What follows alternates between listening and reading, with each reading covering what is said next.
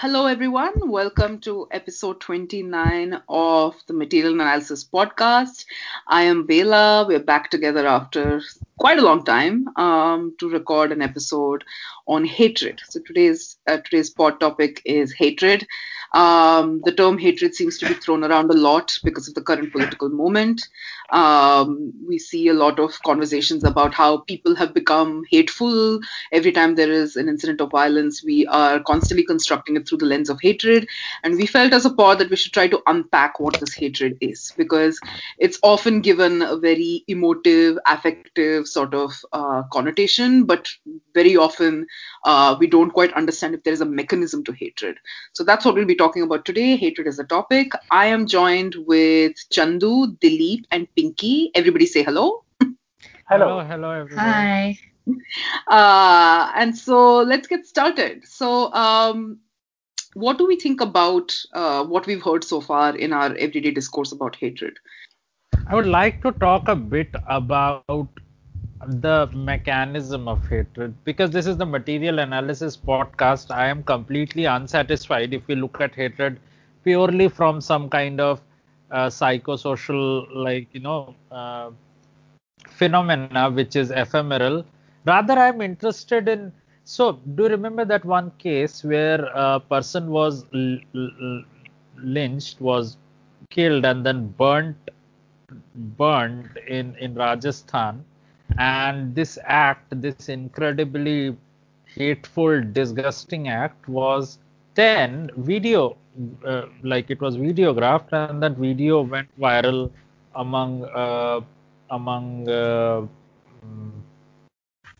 among fascists essentially. Mm-hmm. Mm-hmm. And I, my idea is that hatred as it exists in contemporary society, a Mm-hmm. lot of it is accumulated, amplified, and constructed in very specific ways. Some of those specific ways use some of the current technologies which have never existed in the past.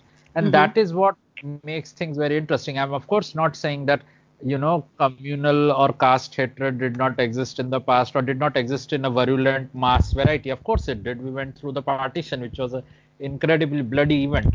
But Mm-hmm. what I'm saying is that I think as was then and as is now, I do not think that this sort of hatred is, to put it in a better way, natural. I think that it is very much incited and constructed, and now there are tools in the hands of people who do that. So I am interested to explore what sustains hatred and what are the mechanisms through which hatred is raised and then used as a political weapon. Right. Pinky, do you want to add to that?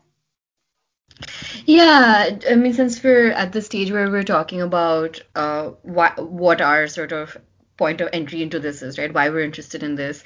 And I agree a lot with Chandu in that I find it unsatisfying to think of hatred as either this purely emotional thing that does not have any material or structural connotations to it at all, but also the other even more sinister part, which is something that is almost like an inheritance that goes so deep that there is no way of tracing it back to some point of construction, right? Because once we start accepting it as this inheritance, then we almost feel like, oh, it has this unshakable, like mystical presence that we can never do away with. But once we start thinking of it as constructed through certain mechanisms, we can then think of taking those mechanisms down as well. So Mm-hmm. I do find that a good way of looking at it. Mm-hmm. But I also, I think, felt the need to sit down and ask myself, why do we need to use the word at all, right? Like, if should we not just use a vocabulary which we don't have to work so hard to unpack, and one which seems to come kind of with more ready-made leftist materialist connotations? And so when I was thinking about this, I figured that, I mean, there are two things. One is that it's already so much in the discourse, right? With Yeah. like in India, people do talk about communal hatred. In America, people say, like, love Trump's hate, kind of that messaging. Mm-hmm. So one way of looking at it is that yes, it's there in the discourse now for better or for worse. So we have to talk about it and make that more material. But the other thing also is that even sometimes as leftists, if we also feel like, we don't want to touch anything that looks sentimental with a barge pole, right? And we just want to stay Mhm. away from all of that. I found that that doesn't always help either because sometimes what we have is these seeming contradictions, right? Where like logic cannot fully explain all of it. So when you talk about people say voting against their interests or whatever, and or we talk about the possibilities of say organizing or solidarity, like anti-caste organizing or solidarity, and there seem to be these almost emotional differences that kind of keep getting in the way. It Mhm. seems as though just wishing those away or just always offering like this neat economic explanation, right? Like people try to do saying, oh, the white working class, well, they just are, they've been left out of the economy and therefore they vote against their like it explains something, but it doesn't always fully explain everything. And Yeah. so I feel like because there are these excesses and these things that keep kind of coming back and we keep kind of cycling back to these barriers in the conversation, like it interests me because I feel like we still need to think our way through them and think of what kind of explanation satisfy us in both a leftist way but also in like the human way where it really seems to account for all of the phenomena. Yeah, I think I agree with you. But Dilip, do you want to add to that? Yeah, I mean, I just want to kind of expand on it and want to say one important thing because I think a lot of anguish and anger that people feel of ephemeral and temporary, but hatred is really, as we discussed, is engineered and it sort of has the potential to become permanent and thus it's very dangerous. So, like, before even we talk about how propaganda constructs the other and how people are kind of how people are manipulated into hating another group of people, we have to also see that there are serious conditions which gives rise to the fact that there is a possibility to be manipulated and to have this sort of hatred because we see for a long, long time, not just now, but historically, we have seen a sort of injustice to the large amount of working class people or to the large amount of populace in general, in which we have wealth concentrated with one section of elite. So this sort of powerlessness that people feel is something that's very real. So you Mm. have potentially Mm-hmm. great propagandists who are capable of turning this sort of powerlessness into victimhood and then directing it Right. towards the other, towards the Mhm. minorities, towards the people who are completely vulnerable. So there is a platform there which exists in which these people are able to whip up the hatred and then exactly direct it to people whom they want to direct it to. The other Mm. thing that I want to say is the ineffectiveness in which the essentially the mainstream sort of people who say loud trumps hate handle the hatred that is there, Mhm. that is going towards not so material aspect of it, but catering to exactly the framework which is engineered to perpetuate hatred. So essentially, if you Mm. see let it be caste hatred or communal hatred or something else, what it essentially does is that X or Y says, oh, I saw this person of this marginalized or this X group doing this bad thing, and then this is essentially them. Like this is the Mm. essential character of this particular group. So distilling some sort of malicious habit or malicious character, and then to say that Mm. this is the essential part or DNA of this group, and that's who they Mm. are. And Mm. the response from the liberal side or the response from the sort of mainstream side is that, oh, no, no, no, you have one or two bad apples here or there, but then, Mm. the rest of the group is something else. The majority of the group is not that.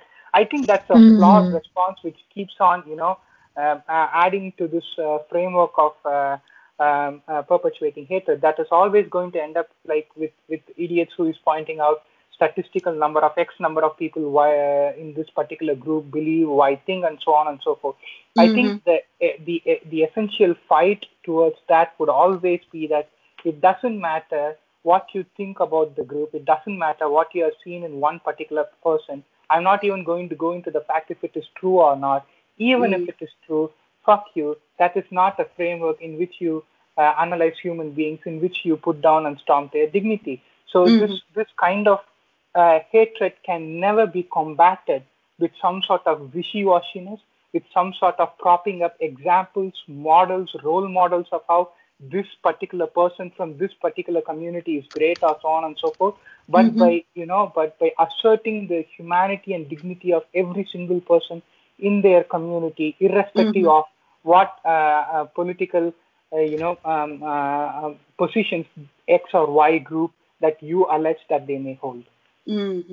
And I know, I think I agree with you, Dilip, that there is a lot of framing of this discourse as discourses of individuality. The idea that the few bad apples can be countered by the few good apples, and so you seek out the good apples to disprove who the bad apples are and what they did. So there is a lot of liberal responses to this, very much stressing the idea of love. Again, sort of reduce it to these individual moments or demonstrations that somehow are not able to address hatred as a framework, right? I think Chandu wants has something to add to that. Go on, Chandu. On Dilip's point about, a liberal response to systemic hatred, and when I say systemic hatred, I mean, like, I do not think again that hatred is just an emotion. I think it is sustained by very material means, and as a social psychological phenomena, it's not something that just occurs at that level. It's something that is almost an ideological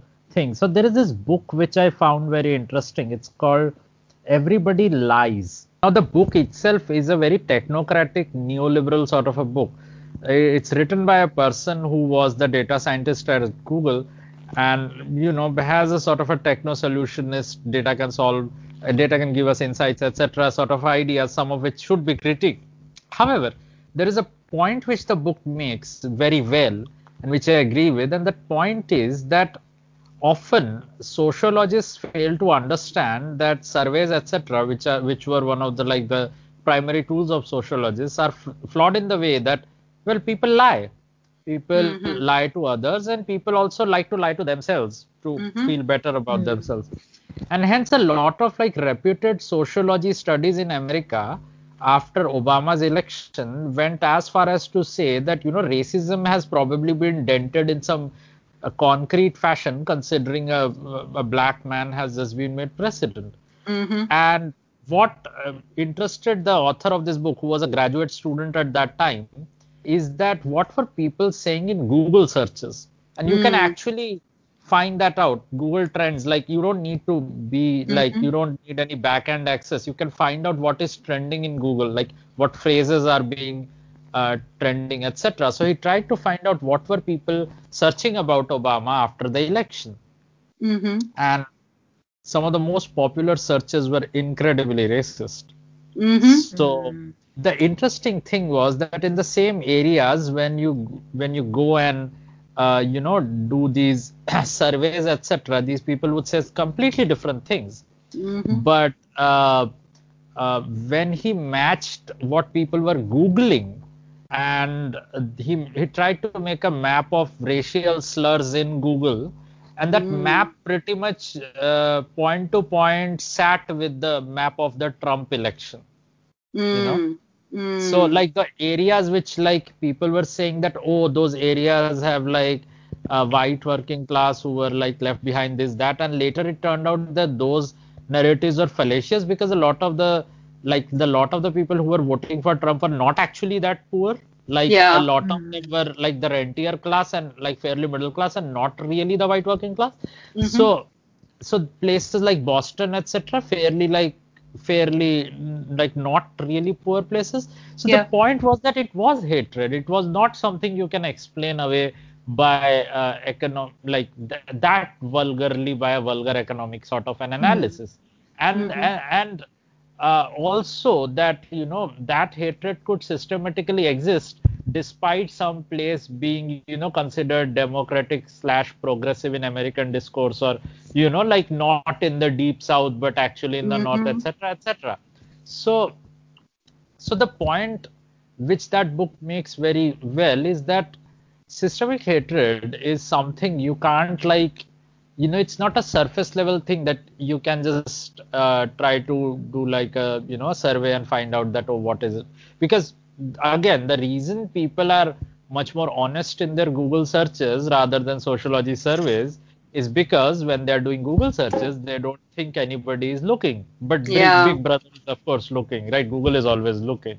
Yeah. So, uh, I would be interested in that kind of an analysis of India. Like, I would like, because over the last 1 decade, with the proliferation of internet in India, I am very curious as to how these mechanisms of hatred have been cultivated by the fascists and how they have been nurtured in a way. I do not think that I do not think that these are irreversible things.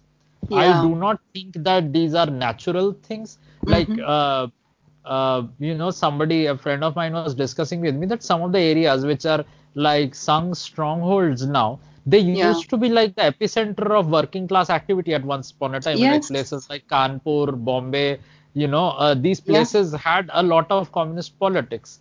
So it's Yeah. not that you are looking at clean caste divisions or class divisions and being like, oh, okay, these are the people who belong to a certain caste or a certain class, and hence they are bigots. No, it is more sophisticated than that. Yeah. And I would be curious to know that what are the people in these cities Googling in the dead of night when they think nobody is looking? And I would be very interested to know that, like, what are these, like, you have complete communication networks between people through just WhatsApp, and which, like, the more younger or the more polished or the more progressive people can't even penetrate because those are completely closed off networks. I'm very interested to know what sort of messaging happens there and how it inflames certain passions at some point, how it Mm-hmm. triggers certain kind of viralities. I'm Mm-hmm. also very interested to know things like sung pop, like this genre of music on YouTube, Oh my where gosh. Yeah. sung is like घर घर भगवा छाएगा राम राज्य आएगा. Like, you have these very catchy songs, and You haven't like, seen the Hanuman trance music, no, the no, I have seen Bajrang that. Bali trance. I have seen all of that. I really Yeah, like hip to hop as well, watch, pop and hip hop. like, I'm very fond of fascist art, basically. I watch a lot of it. Fond So, is a strange word to use, but This to take is off what you've said, I do think you're right in that we seem to understand, for instance, that the Sangh has done a kind of social engineering for vote bank purposes, right? That they're actively cultivating vote banks for the BJP in very specific ways, but we also don't seem to think that that can work for something like hatred. So assume that hatred is sort of long-standing, inherited, innate in some ways for, like, Hindu bastions who always hated Muslims or something like that. But you're pointing to a very specific technological and media ecology where that kind of hatred can go viral, right, and proliferate and sort of have a feedback loop to politics on the ground that is extremely interesting and necessary to track. I want to bring Pinky in here because I think she had something to comment on this as well. Oh, I mean, I guess I was thinking because Chandu kind of brought up the book about lying, sort of while mulling over Dilly's point, and I was wondering what led to your train of thought there. And do you feel like so the thing that people are Googling in the privacy and like shamelessness of their own homes, do you feel in some ways that liberals are in denial about that underbelly of society, yes, or that's how okay? I started to think. Like when Right. Dilip says that you have this very liberally, oh, love conquers hate, etc., Yeah. etc., or have like this kind of electoral politics or that kind of you know tweaks. Little, and I think that sort of stuff simply does not get down to the level of the people and really talk to them about what they believe. So I Yeah. completely do not think that people are stupid and that mass of people can be fooled for a long period of time. However, I Yeah. do think that people could be made to believe that they are being very intelligent and that they are actually doing something for their best interests when the reality is that they are not. But in such a scenario, it is essential to know what they actually believe in order to change Mm. that. And you cannot sort of have this wishy-washy liberal. I mean, if Pramod was here, he calls everything liberal. He says that, oh, like the most people who call themselves leftists are also liberals, which is true, but Right. not in this particular case, because I'm saying that the mechanism of how this transmits, I think it ought to be a measurable mechanism. I think it ought to be a testable mechanism. I think it ought to be an investigable mechanism. People have done that in Western analysis, like people have Mm-hmm. measured the alt-right and people have found like YouTube chains of radicalization and how that connects with forums like Stormfront, how that connects with militias on the ground, etc., etc. And that kind of analysis, it's very essential that we do on the Indian middle class and how it connects with the Sangh and where the information is coming from, how it gets viralized. So trying to understand the failure of the liberal articulations that you're getting at is you think that when they're not investigating enough, the so-called love or whatever they think it will conquer hate is sort of acts more like faith almost, right? Like the fact that we don't really know what this hate is, but we know that love can solve it, right? Whereas if you feel like if Yeah, it was it's a bit of magic thinking yeah, yeah. essentially is But if it what I was would more call. investigative, then it would actually have better ideas for how to solve it. And I think that going off that, maybe I just want to like throw open a question and Dilip may or may not want to take it up. Which is that why is it that hatred is something that is so easy for us to see as ideology, as historical, as propaganda, but when the sort of the positive counters to that people offer, like love or whatever, like why do they always seem so woo woo and wishy washy? Because like is actually love not is it like does love actually belong to a completely different register and a different set of forces than hate, and are the two sound like they're two ends of a spectrum, but are they not supposed to be speaking to each other at all? Is there not a dialectics there? And if so, what is it about hatred that seems like it invites its opposite into the conversation, but that's not really what it's about? Like love is not really what it's about at all, right? Like I might yeah. have a response I to that, but I'm going to ask Dilip to come in with his point. actually, I was just thinking about it the second you said, and I think it's, I don't know, I'm not going to give a very sophisticated answer, but this is what I think. I think the articulation of the opposite of hate has to have some sort of, you know, inherent moral as well as political integrity to it. And I think that's really a rarity nowadays, and it's not so Mhm. easy to come by because there are two real obstacles to this. Because I think when you talk about the opposite of hatred, and it has to be not hypocritical, right? When you Mhm. articulate the politics of love, and when it is inherently hypocritical, if you are going to talk about just a real banal example of like love trumps hate, and then you start bombing other countries, or you stack up your administration with these people from Raytheon Corporation. Of course, people are going to be Mhm. very cynical about it. And then the second thing is that even if you take out liberals in this case, in which I think they are, their politics and their articulation of the politics of love is so empty, and it's so full of the impetus to maintain the status quo, which Mhm. perpetuates the framework of hate, that it kind of sustains hate rather than getting rid of it. But even us, from the leftist perspective, we are also afraid of articulating from the framework of love, because Yeah. it has become that inherently, just not in the internet but in otherwise, there is such a lot of cynicism, and this is the Right. Mm. incredible victory of neoliberalism and atomization of human beings, that they have actually won over, and then make us, every time when we articulate, we are kind of in full fear that it is almost impossible, or you have this or that, and it's never going to be non-cynical. And I think I'm just Mhm. completely going off the rails here, but I really believe that to overcome the how do you overcome the viciousness and the framework which material of hatred which materially benefits so many of these elites? It's not so easy, and if the it is not going to be easy to articulate the politics of love. It's not going to be easy to Yeah. talk the language of it. It's going to be It deeply has to have the difficult. same, yeah, it has to have the same weight behind it that those centuries of accumulated hatred have behind hate, right? Like, and the love part can't just come in on like and be superficial and counter that same thing that has so much historical weight behind it. But I Exactly. also want to push back against the idea that hatred is that historical. Like, I do think Yeah, Yeah. I residues don't. are Yeah. there, but I don't think that hatred. I mean, this is the thing that Hindutva wants to say, right? There's eternal Mm-hmm. Hinduism, eternal Muslim invader, eternal discord between these communities. What Chandu's point was making was that, the technologies that are required to sustain hatred means that hatred on its own cannot be sustained, right? That there is something that has to constantly fuel it.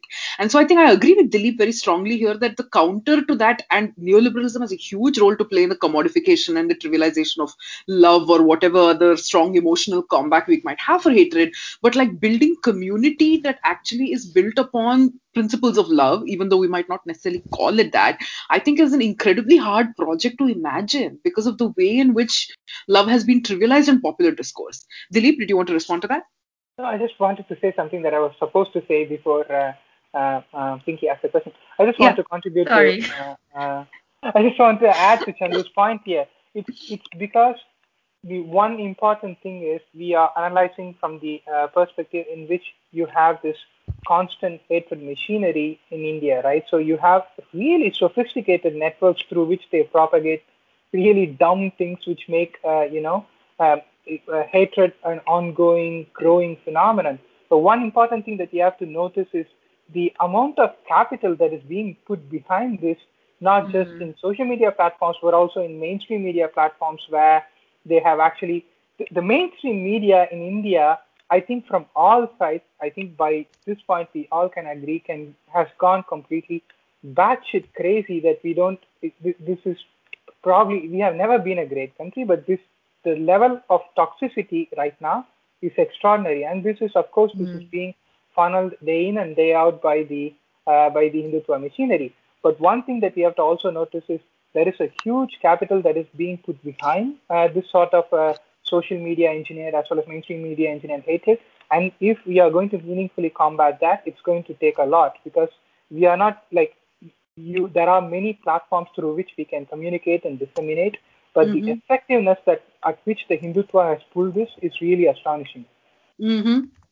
And this is because I think in many ways we are all tapped out of these Hindutva networks. So we have not actually witnessed this in person, right? Like the transformation that several of us have seen in our acquaintances, family members, community members. It's astonishing to us because we are not tapped into the same networks of communication that they are that are clearly fomenting this. So This yeah, is I something think that I agree with Chandu. Like we are a lot of people really tap out of networks, and if we don't talk, I mean, like I'm not going to be this guy who's saying like talk to your enemies or whatever. But if you are mm, not even talking to them in a sense with the purpose to understand how it works, like if yeah, you're immediately like closing your eyes is not going to help you. It has yeah. really gotten the rot has gotten so deep. If you're not going to understand it in all forms and ways, materially, technologically, and how it emotionally really caters to them, we are never going to get to the bottom of it. And also I think there's a huge I'm coming to you, Chandu, but there's a huge sort of this conversation I've had with several people about how sangis can also be nice people, and we know nice sangis, and there's a tendency to want to laugh at their niceness. But I think what I want to also push people to maybe think about is that maybe they are nice and they're being manipulated into a certain kind of politics. So maybe we can recuperate their niceness. It need not be that people are inherently nice or people are inherently evil, but people are constantly operating on certain modes of knowledge and information that they're being subjected to. And I think that we have to understand that information and knowledge are constantly evolving and shaping their opinions, and so we can't sort of resign ourselves and say we're doomed. They're evil people, and then we can't do anything with that. But Chandu, do you want to respond? Yeah, like I don't even think the Nazis were evil, frankly. I do not think evil as a category exists. I Oh, think, wow. yeah, like this is something I've talked about before as well. I think the Nazis were fairly normal people, and we all, our audience could have become Nazis. Like, see, this is the thing which people don't want to face, that the Nazis were not monsters. The Nazis were Mm-hmm. people like you and you and I are perfectly capable of doing the things the Nazis did. Mm-hmm. So, this idea that, these Sangis are like specifically evil people and we can't comprehend them, I think that's a very stupid idea. I think that uh, there needs to be an effort on the part of us to understand the fascist, because you can't fight the fascist if you don't understand the fascist, first of all. Second of all, when I say technology and all, I do not even mean sophisticated things. Like, you have to remember that the riling up of the entire country in order to get the demolition of the Babri happening, which was one of the high points of hatred in India, which was one of the things that set the ball rolling to get the BJP in power. A lot of that incitement happened through cassette tapes. Cassette tapes Yes. with, like the propaganda voices of what needs to be done, etc., were distributed. Also, I remember like something very small, like you guys were talking about how fascists like to pretend that the hatred was always there, the enmity was always there, that their version of history was always there. It's Yeah. funny how much they would push for that, and the sort of the sort of things they would push for, like maintaining that sort of thing. So I know that a lot of people know that Ramayana and Mahabharata were big cause of people becoming more Hindutva-oid in the 90s, these two serials. But one serial was even more influential in the right-wing circles, which was Chanakya. Yeah. I I was don't know going to. how many of you have seen Chanakya. I have, yes, yes. Chanakya was basically fascist propaganda, all right. Like it was a complete fascist telling of the Chanakya tale. And in that television series, there was this one episode which I remember and chuckle at times, in which Chanakya is talking about how Magadha has become a rotten country and why he is needed to like stop Dhananand's nonsense. And he's very interesting. So first, Chanakya talks about Dhananand, the monarch of Magadha, and he insinuates that Dhananand is lower caste basically. And then he also says that Dhananand gives a lot of patronage to the Shramanas. And who are the Shramanas? The Shramanas are these forest-going ascetics, Jain monks who are basically people who have given up on their Brahminhood and who have taken an alternate faith. And Chanakya is raging about how, giving audience to these people of different faiths, how it is corrupting the country. How these forest dwelling, subversive people who believe in different faiths. So, you know, basically in the 90s, Chanakya serial, like you have Chanakya ranting about urban Naxals. So sorry. It seems more or less clear that I think there are forms of nation, what is it, storytelling about the nation and the Indian nation in particular, that have existed within sort of popular consciousness, right? This idea that there are outsiders and insiders. There is a moral decay to the nation that then has to be sort of fixed by a good statesman who usually is, of course, Brahmin and male, and all sorts of hegemonic categories here.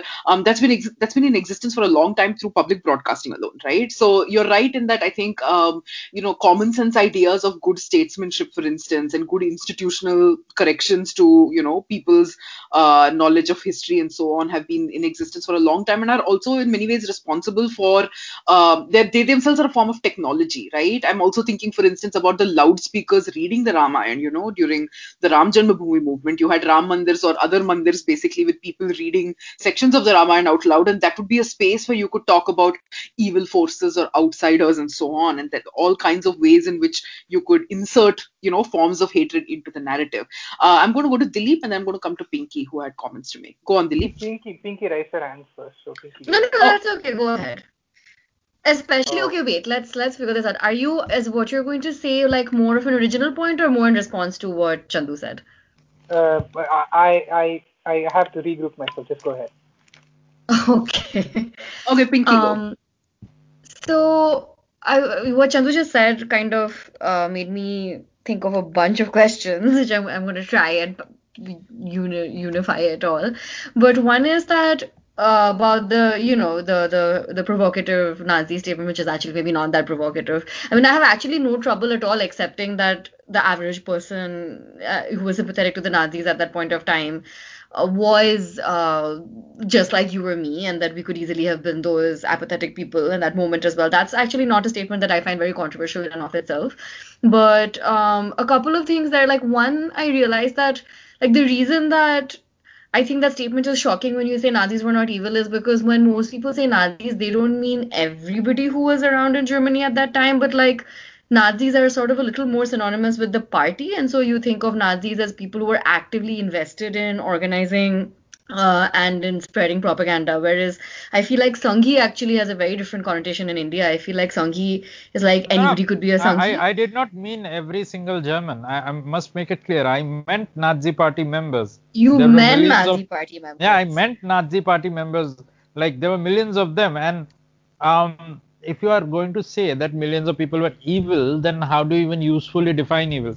And the Yeah, I'm point of, not sure evil is necessarily the most useful vocabulary to use in this case, but okay, if that is what you meant, then that is yeah, definitely I meant Nazis. I yeah. meant actual Nazis. I did not Okay. mean like your Tom, Dick, and Harry who So happen to you're live in. saying that there were enough people who registered for it, right? Like it wasn't just the leadership, but that there were so I many people who were actively enrolled in I the think membership. that kind of an analysis is a useless analysis because I don't think oppression operates that way. Like, Yeah. I don't think that evil is a thing that makes sense to me.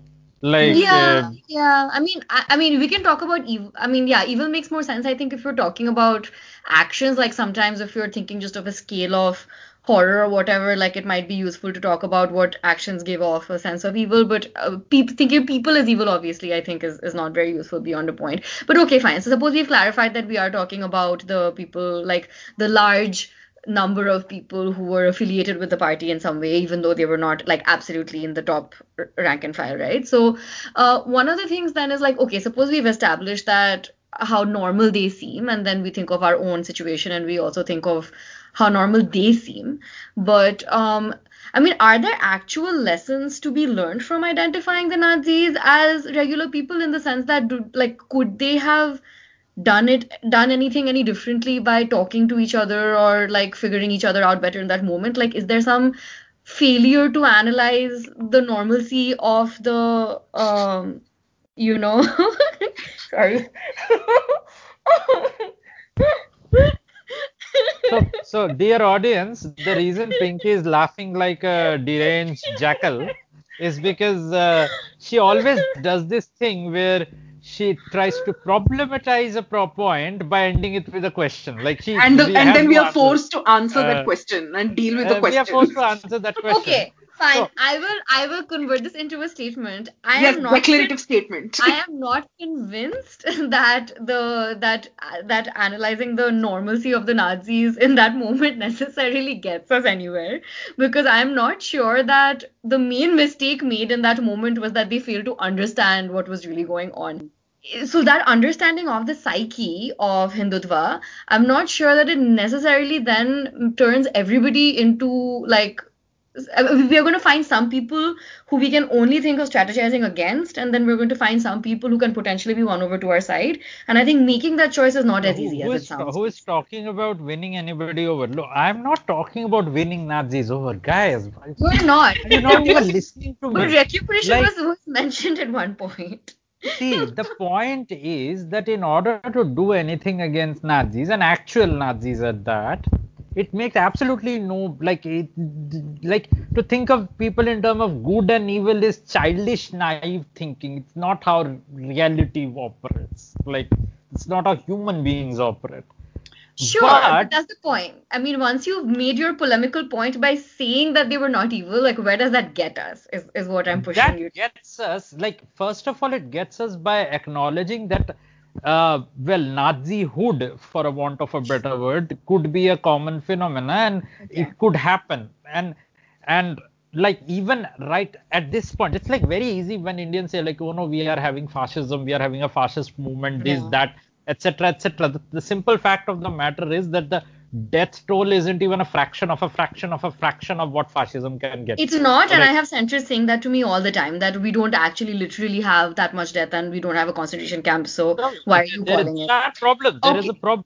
The thing Oh. I'm trying to say is that actual fascism of the Nazi variety Mm-hmm. could come any moment, and the like, of course, it will not come in the Nazi manner. It will be our very own homegrown, homemade, organic jam. It will be the whatever high quality homemade product we have created all by ourselves.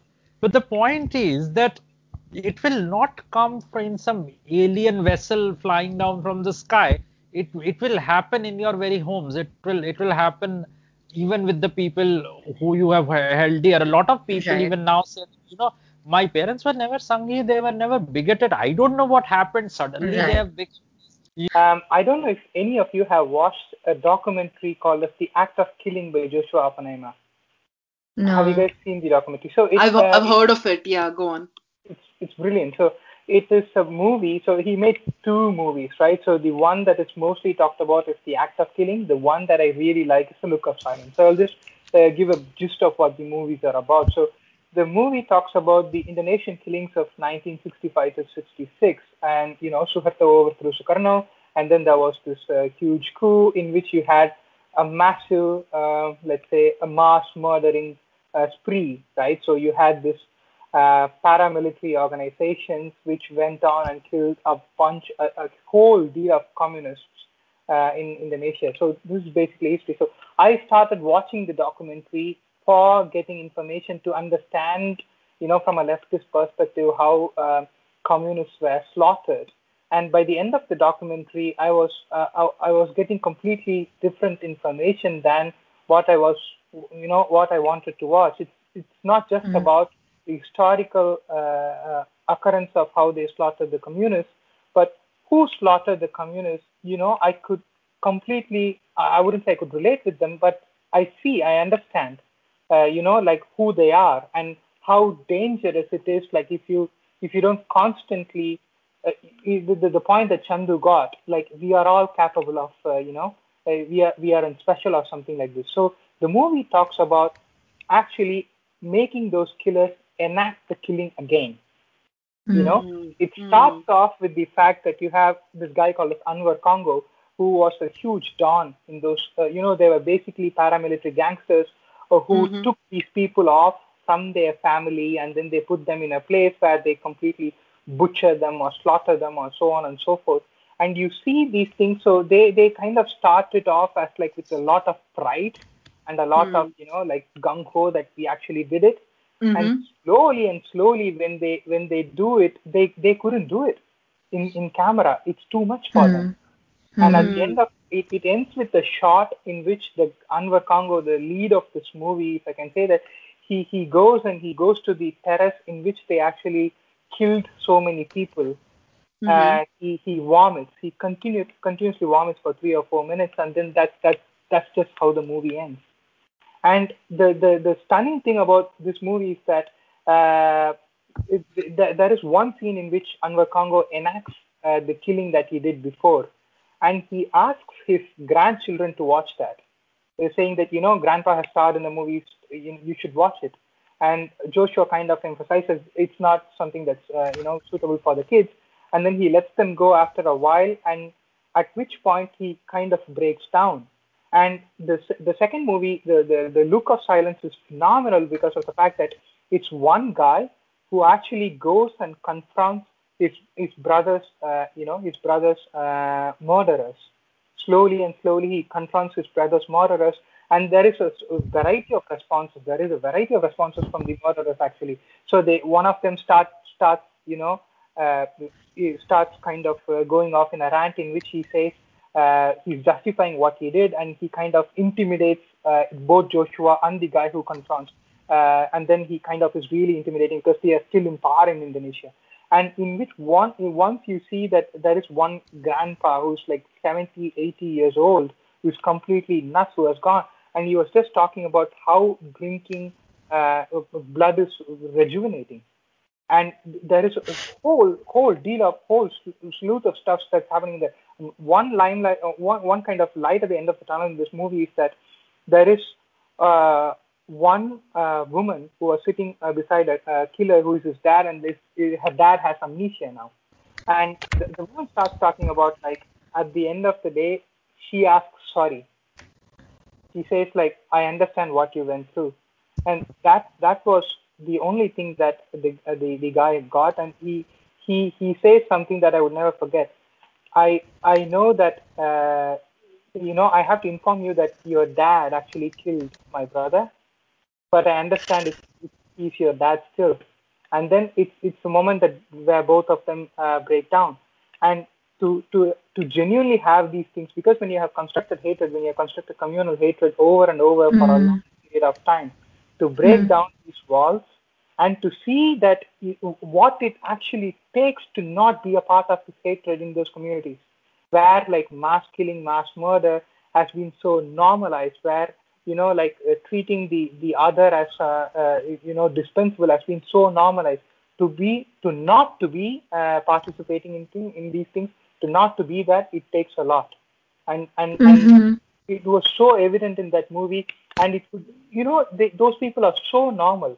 It's because it was taken in Indonesia. I could see that some of them talk exactly like the people I know in my real life, and you could really feel that going forward. So I think those two documentaries would be really interesting to watch. The other thing that I wanted to suggest is that I think EPW did an article in which a journalist went and talked to these people who were in the ground working for Bajrang Dal. That was pretty interesting. Well, if you guys want to look at it. That's it. And I do want to say that there are a couple of books that I have come across as well that are from, say, RSS, and there is Bhavar Meghvanchi's I Could Not Be a Hindu.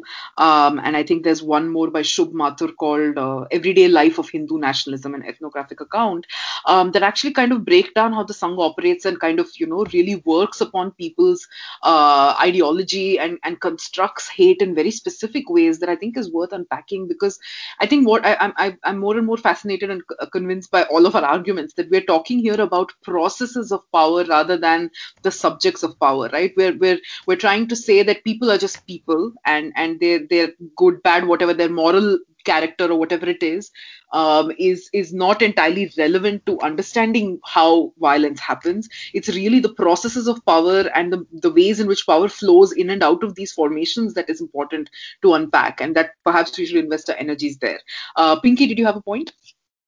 Yeah, I like the idea of thinking of the fact that at the end of the day there is something irreducible about human beings, that that they are caught up in processes.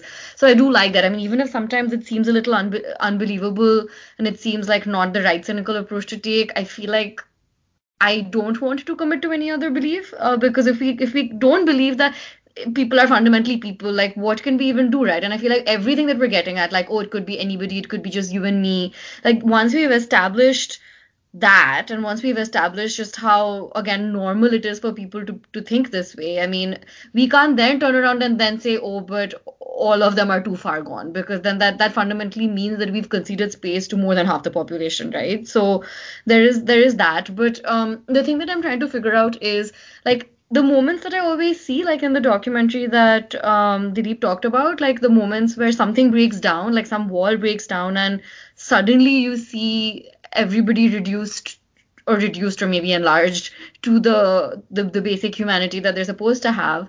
They always seem to come in an unplanned way, right? And they always seem to come at an, like, after there has been so much cost. And what I am concerned about is how can we develop media, propaganda, community, and all of that, that we can access that more easily without feeling like we've like kind of gone to hell and back, right? Before we're sort of like, we have our sort of guards broken down so much that we have no option but to like literally break down and concede each other's humanity. Like, how can we stop going to that point every single time and arrive at that quicker? And I think that there's so much, again, like liberal media that tries to show people in that more humanized sense, but they never seem to be convincing enough, right? Like, the left finds them a little too like sentimentalized, like, oh, you're not ideological enough, like you're just trying to say that, oh, look, we're all human beings and we can all get along, and like the left is not satisfied, and the right finds it so easy to show it as like some kind of modern liberal affectation, like, oh, this is like snowflake stuff and it doesn't hold up to like all the years of propaganda that we've been showing you. I Yeah. think the problem also is that there is an entire mechanism to construct them first as monsters, as ultimately evil.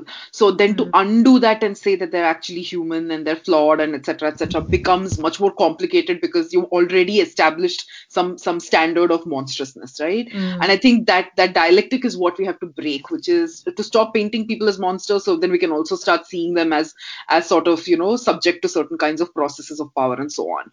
Um, By the Pinky, you mhm. again Mm-hmm. ended your whole tirade with a bunch of questions. Like, I think, like, just to answer Pinky's question, and I think we should be very humble and not cocky about the fact that you know the right has time and again, and especially in recent times, partly due to hardships, partly due to historical racism and casteism and so on and so forth, constructed a really hard path to undo, and we can't be really cocky and say like we will it's this or that and we will do it very simply and we will take those things away and these things will vanish and then we'll get back to the land of the promised socialism. I think it's going to be a lot of work and there are a lot of answers I simply don't think we know, even if we understand, or even if we get to the point where we completely understand how these networks operate, how these propaganda operates. The counter propaganda is really going to be an uphill battle, because to convince inherently people who have been demonized, to convince people to not demonize people who have been demonized time and again for a long period of time by multiple forces for their own interests is never going to be an easy task. It's really, you have to be humble about it. I don't think it's easy. Yeah, and I think also our counter propaganda is probably going to exist in the same public sphere as the propaganda still exists. So in some ways, it's really a huge battle where we are not just we should try not just to be reactionary, but we also do have to respond to it. And it's a twofold project in some ways, right? Which is give something productive and generative at the same time that we're also deconstructing what the opposition is saying. So that double-edged sort of project is really going to take a lot of effort. It's going to come with some failure and having to learn from it in really hard ways, I think. And we should be sort of preparing ourselves for what that'll involve. Um, I think we more or less said anything everything that we wanted to say. Do people want to give final thoughts? Shall I start with Chandu? my final thoughts are that hate is a serious issue, and like any other serious issue, it deserves a serious analysis. I also think that it's an analyzable issue, and uh, the first step to analyze something is to collect information and intelligence about it. And I think hence that leftists would be served well by trying to understand how the systems which the fascists use to generate, propagate, nurture, and spread hate, how those systems work, and hence how to destroy them. Right. Dilip, do you want to go next?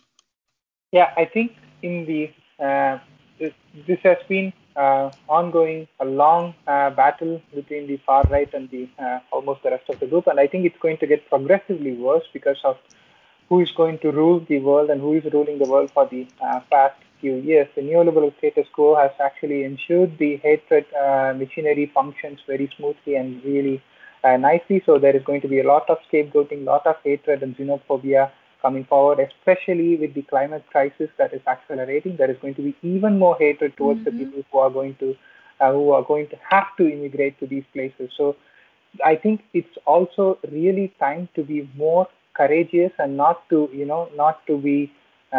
afraid to actually articulate our views. If we truly believe in the fact that every human being deserves a dignity, we are going to articulate for the fact that the borders are not a thing that we should really care about. So more and more we shrink inside, more and more we just respond to the paradigms that are being forced on us by the far right, the more we are going to lose. The more we just answer to them, the more we are going to lose. More we are going to be assertive and come out in open and truly believe what we say, just like those assholes have said. It's going to be much better for us. Even if we lose, at least we should say what we believe in. Hmm. Pinky? Mm-hmm. Okay, I'm going to atone for all my questions by making several sweeping statements. And Go ahead.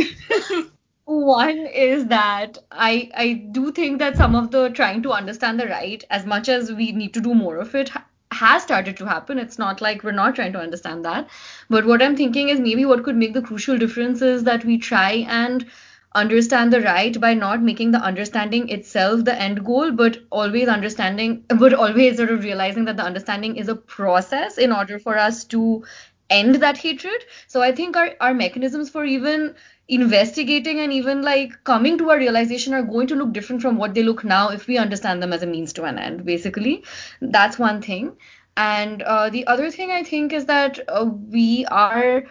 I feel this very strongly, which is that right now I think part of the problem is that we feel like we have to make the choice to be empathetic sometimes and then not empathetic other times. And I think that a very difficult but worthwhile task is not setting boundaries on our capacity for empathy, sort of seeing our ability to see every human being as a human being as boundless, but understanding that the discrimination and the hatred definitely skews very much one way and not the other. So finding a way to prioritize and emphasize the dignity of oppressed and marginalized groups while also showing that we're not putting limitations on our capacity to empathize with everybody's humanity, which is, I think, something that most of the time the left isn't able to do. We always need to almost show that we can only support one group by sort of closing off our minds towards the other. But if we can not do that, but still prioritize whose dignity we want to emphasize further, I think that will be a real human victory, which I personally think we're yet to see in any widespread way. So, Yes, yeah. and I'll second everything that everybody has said so far. And I want to remind everyone that, when we say we want to humanize the oppressors or whatever, the fact is that we can afford to do it if it's a collective process. If we expect this from victims of, oppressed peoples to be the ones doing the sympathizing, it's not going to work. But we have to actually come together collectively and collectively, I do think unpacking what hatred is and collectively coming up to a solution of what radical love looks like. And I mean, I'm thinking of radical black traditions in the US, which I've been immersing myself a lot in the last few days. But there are notions of justice, notions of care, notions of equality and emancipation wedded very deeply into this idea of love. So to say that, love is just an emotion is not a thing. It's a structure of Mm. care. It's a structure of justice. It's a structure of liberation, collective liberation for all of us. And we need to imagine what that kind of community looks like, encountering what hatred looks like. So that's our little pedestal speech for today. I want to thank Chandu, Dilip, and Pinky for being here. I think this was a great conversation. Keep subscribing to Material Analysis. I know we haven't been regular with our pod episodes. We are as hit by COVID in some ways in our own lives, I think, and life just No, we happens are just around too it. lazy. Just I'm sure you. Wait, what did you say, Dilip?